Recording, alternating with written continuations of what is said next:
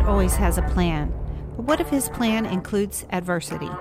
The kind of adversity that stops you in your tracks, the kind that derails the train. Are you willing to be refined by God in those moments? Listen how Joseph reacts to his adversity with this next podcast in the Joseph series. You know, we never know that today might be an event that would happen that would change the rest of your life. There are times we look back at a day that we got up in the morning, we thought it was going to just be a normal day, and something happened that forever changed the trajectory of our future. I remember when I was a senior in high school, I had applied for a scholarship to a college that I wanted to go to. I'd been wanting to go to it all my teenage years, and looking forward to getting this scholarship. And then I didn't. And they says, no thanks, we're going to give it to somebody else. I was disheartened, but at the same time that school turned me down for that scholarship, a school in a whole different part of the country offered me a scholarship, albeit smaller. I took it. And it was at that school that I developed an ongoing friendship with a young pal who, when he got married, asked me if I would be in his wedding in Texas.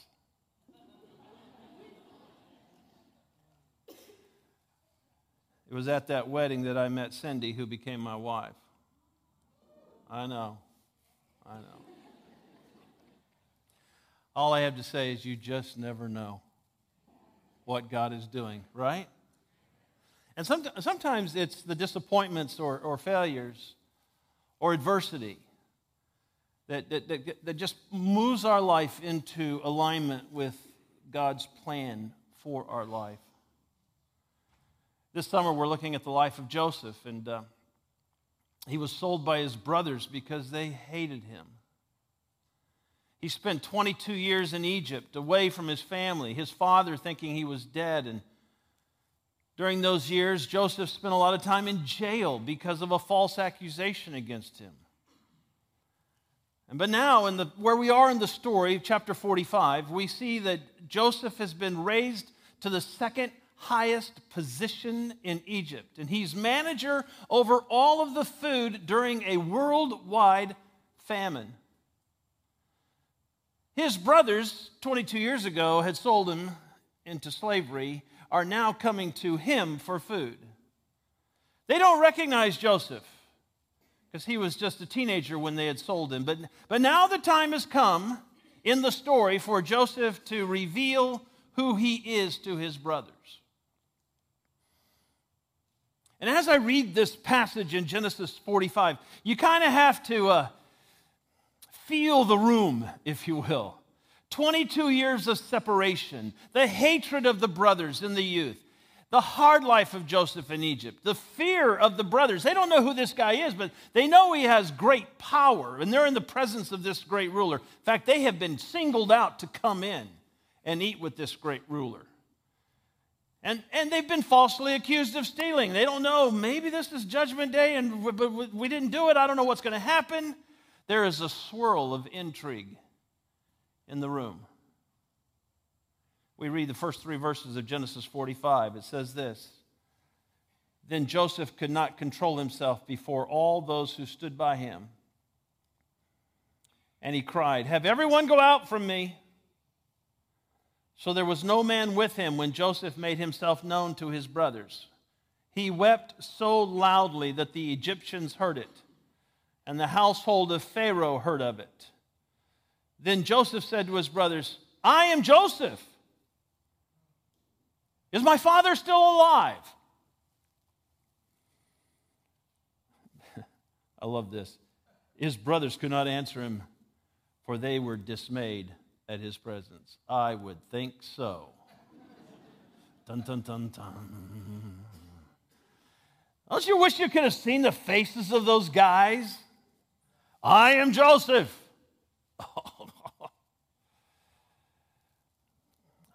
Maybe they look like this.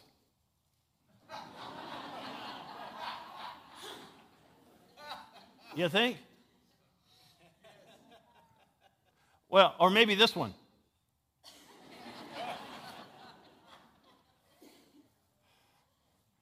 Anybody like The Office? No, just, yeah. These perpetrators, they have been revealed, and the gravity of all that has happened now hits them like a bolt of lightning. We sold him. He's in charge. They're stunned, shocked. The word is dismayed in the passage of Scripture. The word means to tremble inwardly. Have you ever trembled inwardly? It even means palpitate the heart. Their hearts are skipping beats at this point. Here's my point. Everyone will know the truth someday. Not only in this story, I believe that. Everybody is going to know one day that Jesus is the King of Kings and the Lord of Lords. Every knee is going to bow before him. Did you know that? Every knee. I think of all the people living today in our world that think Jesus isn't real. They think Christianity is a fraud. And so just imagine with me for a minute the rapture of the church. All of a sudden, the twinkling of an eye, what happens? Poof. Millions of human beings are gone without a trace.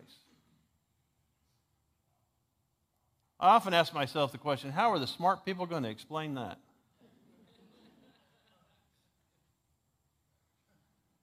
Well, actually, they're already setting the stage for it, I think. All this talk of aliens, UFOs, have you heard about that? They're having congressional hearings on UFOs and aliens. Really? I think of all the people who grew up in church, hearing about Jesus and salvation and the rapture and the second coming of Jesus, eternity, and decided, I hear all that thing, but I want to live my life my way. I don't want to just follow what my parents said. I'm going to go out and live my life apart from God. I'm not even sure if it's true. And then the rapture happens. Their family is gone. Their parents are gone. Every Christian they ever knew is gone.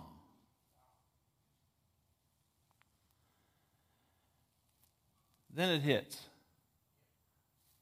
All that I learned in church growing up, oh my, it's true.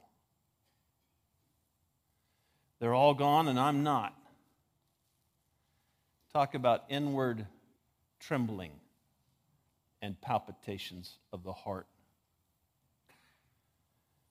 They realize that Jesus is exactly who the Bible says he is. And why was I so stubborn? Why didn't I believe? The Bible says that life will be going on fairly normal. People are eating and drinking. It says giving in marriage. And all of a sudden, it happens. It will catch the world by surprise.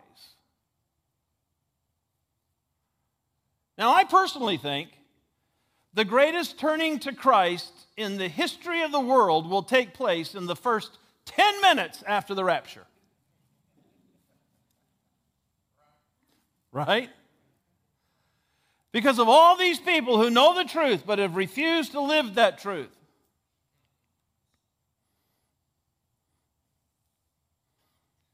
But it'll be too late to escape the tribulation.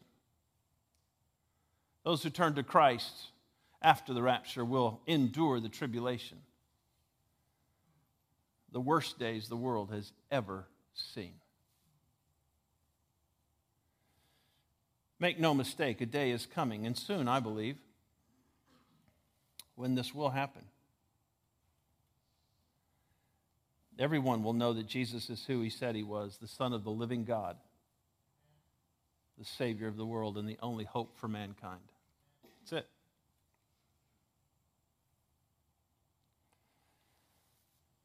Jesus has told his brothers who he is. they're gripped with fear, wondering, well, what's he going to do now? Is my head about to be chopped off? It's probably running through their mind. This is what happens. Then Joseph said to his brothers, please come closer to me. I'm not sure I would have obeyed that at that moment.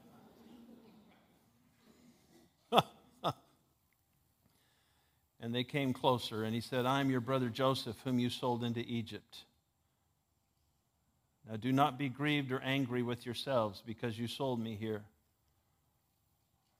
For God sent me before you to preserve life. For the famine has been in the land these 2 years, and there's still 5 years in which there will be neither plowing nor harvesting. God sent me before you to preserve for you a remnant in the earth and to keep you alive by a great deliverance. Now, therefore, it was not you who sent me here for the third time, but God. And he has made me a father to Pharaoh and Lord of all his household and the ruler over all the land of Egypt. Hurry and go up to my father and say to him, thus says your son Joseph, God has made me Lord of all Egypt. Come down to me. Do not delay. You shall live in the land of Goshen, and you shall be near me, you and your children and your children's children and your flocks and your herds and all that you have. Skip down to verse 14. Then he fell on his brother Benjamin's neck and wept. And Benjamin wept on his neck. And he kissed all of his brothers and wept on them. And afterwards his brothers talked with him.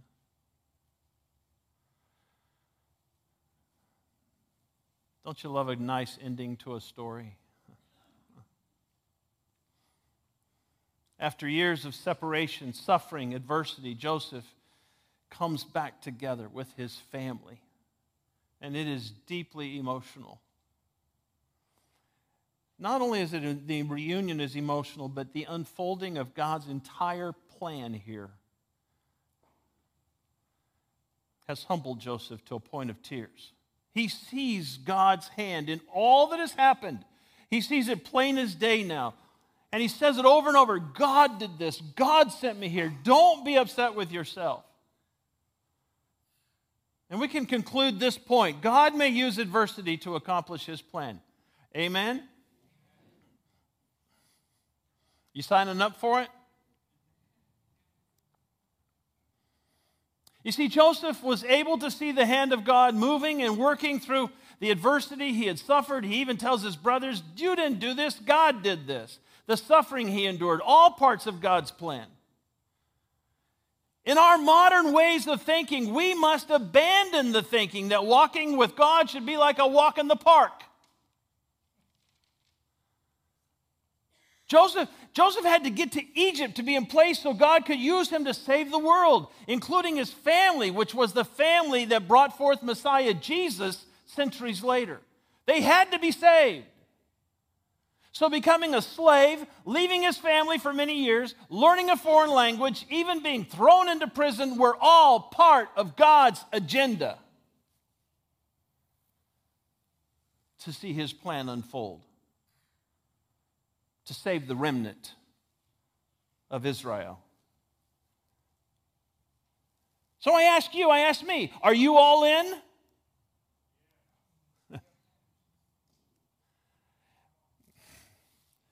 I mean, are you all in not just for your life? Are you all in for the world?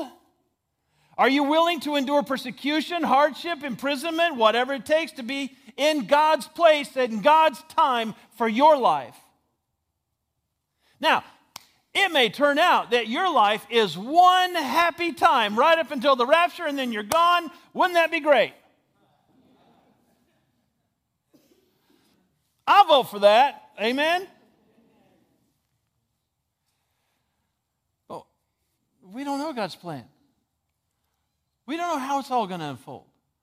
We don't know how long we're going to be here. We don't know if persecution comes. We don't know. But now is the time where we say, I'm all in. I'm all in. Sometimes when I speak with people about the rapture, the second coming of Christ, the end of times, Christians, they just don't want to hear it. I mean, it's nobody in this church. It's people that I talk to outside of this church. And they quickly push back. No one knows the day or hour. Be quiet.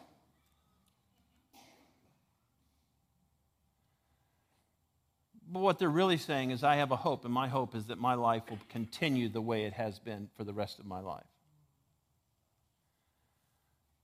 And I really don't want the interruption that the rapture will bring.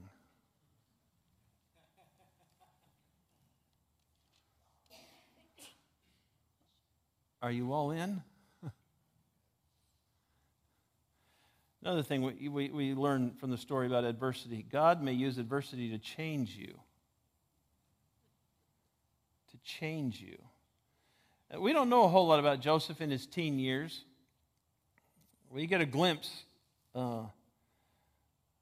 about what he was like as a teenager. He had a dream where one day his 11 brothers were going to go bow down to him. And it seems from the scripture that Joseph was somewhat anxious to let them know about this dream. In fact, there were two dreams saying the same things, and the passage says his brothers hated him because he kept telling him these dreams. Well, you're going to bow down to me one day. But Joseph was his dad's favorite, so we get the impression his brother's hatred didn't bother him all that much. But something happens in Egypt, because the Joseph that emerges is a man of integrity and honesty and compassion and tenderness and deeply emotional. God changed him through the pain. A couple of quotes. C.S. Lewis, I use it often. God whispers to us in our pleasures, speaks to us in our conscience, but shouts in our pain. It is his megaphone to rouse a deaf world. Oswald Chambers, when God gets us alone through suffering, heartbreak, temptation, disappointment, sickness, or by thwarted friendship, when he gets us absolutely alone and we are totally speechless, unable to ask even one question, then he begins to teach us. We don't like to think this way, but adversity produces the greatest opportunities for spiritual advancement. For the conquering work of grace to so take root deeper and deeper. It's adversity that breaks us down to where we absolutely abandon self-effort. We break. And then he changes us. Isaiah 48:10, behold, I have refined you, but not as silver. I have tested you in the furnace of affliction. For my own sake I will act. For how can my name be profaned, and my glory I will not give to another? God does the refining for his sake. Did you know today that God wants you all for himself? He wants all of you. He doesn't want to compete with other idols in your life. He wants all of you, and he is perfectly willing to surgically remove everything else. Amen. That's good, isn't it?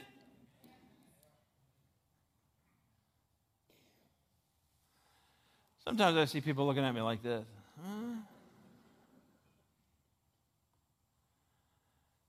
Joseph tells his brothers, go get your father. Go get our father.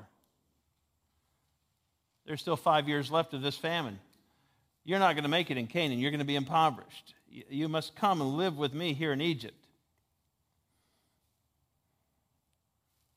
He says, you're going to be provided the best land in which to live. Bring everyone. Bring your children, your children's children, which are your grandchildren, your cattle, your donkeys. Bring everybody. You're going to live in splendor with me.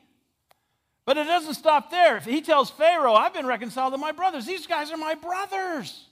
He hears the story. He's just elated. Your family's my family. And he gets into this grace act. Pharaoh, yes. He tells them not to concern themselves with their provisions. Take my wagons. And by the way, here's a bunch of clothes for the journey. And Joseph had things for them to take to Dad. He loaded down 20 donkeys with supplies and food and grain. It was just over the top. And so I used the point last week, but it's still part of God's story, and it will be part of God's story for all eternity. And here it goes. Grace is lavishly abundant. It never runs out. You never have one sin where he goes, that's one too many, sorry. Do you realize today how much grace God has for you? He is an over-the-top God. You can sell him out. You can pretend he's dead, ignore him, tell others he's dead, pretend you never knew him. But in the moment when you see him, he just can't help himself. You're forgiven as if it never happened. You're my child. I'm so glad you're home. I mean, imagine being a dad and your son tells you one day, I'm leaving. And I'm not just leaving this house, I'm leaving you. All this stuff you've been teaching me all my life, I don't believe any of it. I want life on my terms. In fact, I want the money that you owe me as if you were dead. Because where I'm going, I need some party money. Your father's heart grieves because you love him so much. You know that nothing good's going to come out of this. And off he goes. So every day your father's heart takes you out to the road. You spend your time looking down that road, hoping this will be the day he returns. And then one day, there he is. But he looks totally different than when he left. Sin has weakened him.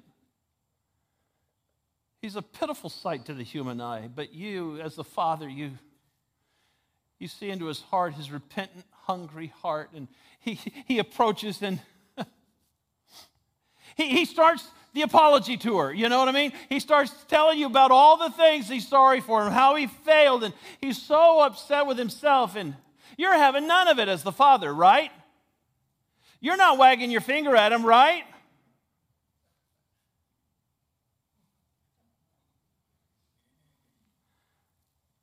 He's your boy. And he's home. That's all that matters.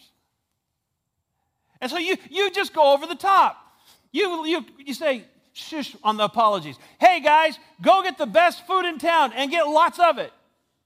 Go get decorations, put them all over the place, and go to the jewelry store and get the most expensive ring you can find to put on this boy's finger. And while you're at it, get him some new clothes. The best, the most expensive you can find.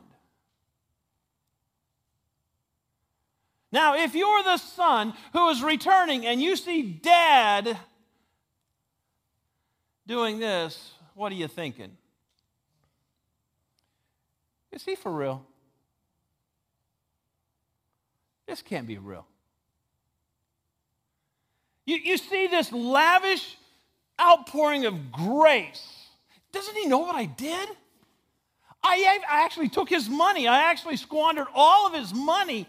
And now I've come home I look so terrible. I probably stink. I've been with those pigs, you remember? And I just... Oh, someday the shoe's going to drop. Someday. Yeah, he's happy I'm here now, but we're going to have a talk someday. That's only what would be right. There needs to be a day of reckoning, right?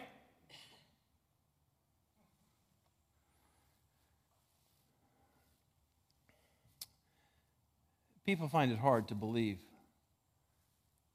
grace is true. It runs against every fiber in our bones. We understand that, right? There's nothing like it in the world. This story is about that too. There's a scene later in Joseph's life where his father Jacob has now died. Chapter 50 records it all. And Joseph takes the body of his father along with his brothers, and they go up to Canaan where Jacob wanted to be buried. And there's a big, long, elaborate explanation of the burial and all of that. And After he's buried, all the family gathered there in Canaan. They all make their way back to their new home there in Egypt. Jacob the father's gone. Joseph and his brothers. We read this in chapter 50, verse 15. When Joseph's brothers saw that their father was dead, they said, "What if Joseph bears a grudge against us and pays us back in full for all the wrong which we did to him?" So they sent a message to Joseph. Get that? They're not even going to go talk to him. Saying, "Your father charged before he died, saying, 'Thus you shall say to Joseph, please forgive, I beg you, the transgression of your brothers and their sin, for they did you wrong. And now please, please, please, please forgive the transgression of the servants of the God of your father.'"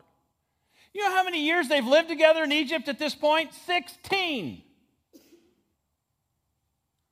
16 years they'd lived under grace, and now they're coming back and saying, "Oh, but now the shoe is going to drop." And what did it do to Joseph? He wept when they spoke to him. You really think my grace has been insufficient, don't you? It broke his heart for him to hear that his brothers thought that his grace was conditional or temporary, to stave off punishment and injustice that one day had to be meted out. All this time, they saw the daily grace of their brother, the goodness of this new life, and yet in the back of their mind, this is too good to be true. There's surely something coming. They keep on asking for forgiveness that's already been given. You don't do that, do you?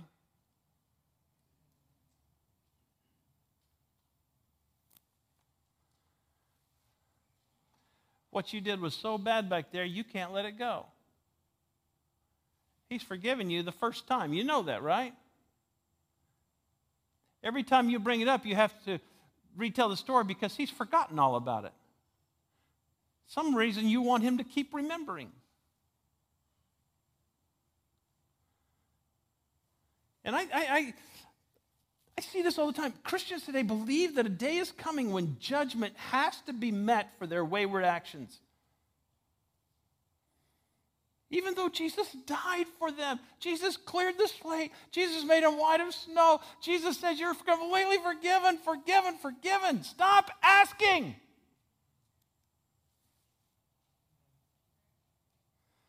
And then they come across 2 Corinthians 5:10, and they go, "See, there it is. I knew it. I'm going to have to give an account. I'm going to have to face the judgment justice requires." You want to know what 2 Corinthians 5:10 is, don't you? "For we must all appear before the judgment seat of Christ, so that each one may be recompensed for their deeds in the body according to what he has done, whether good or bad." Pum, pum, pum, pum.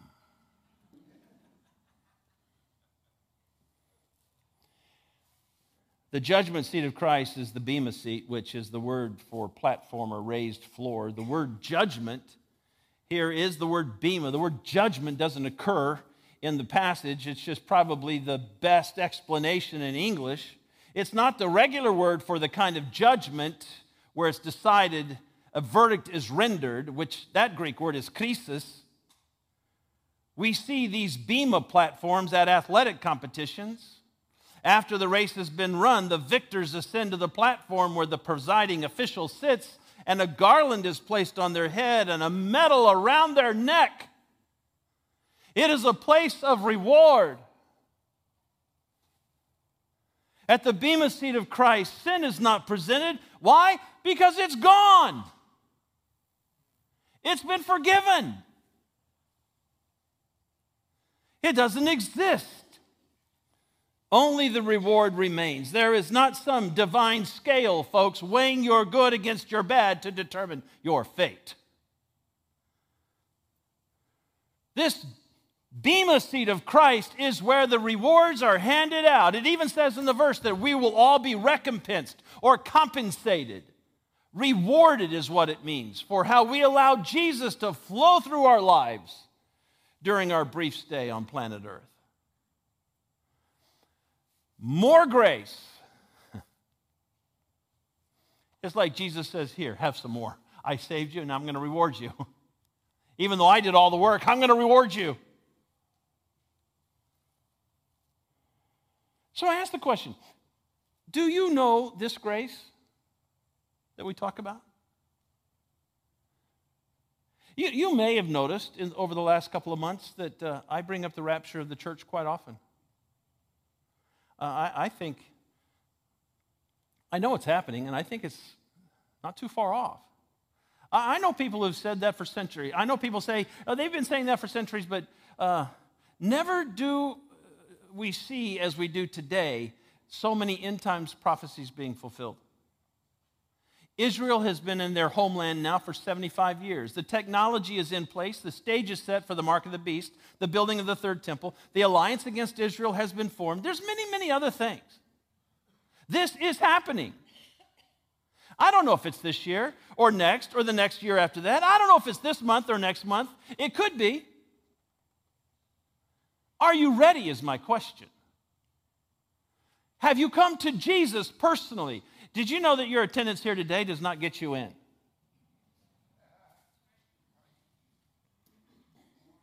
Have you come to Jesus personally? Admit you can't save yourself, that you need Him and His forgiveness. Have you believed in Him? Believed that His death on the cross paid for your sins? Do you believe that He loves you today? Then receive this offer of new life. This offer of grace. It is for every one of you. And I encourage you not to put it off. 1, 2, 3, 4. We do hope that you've enjoyed this episode today.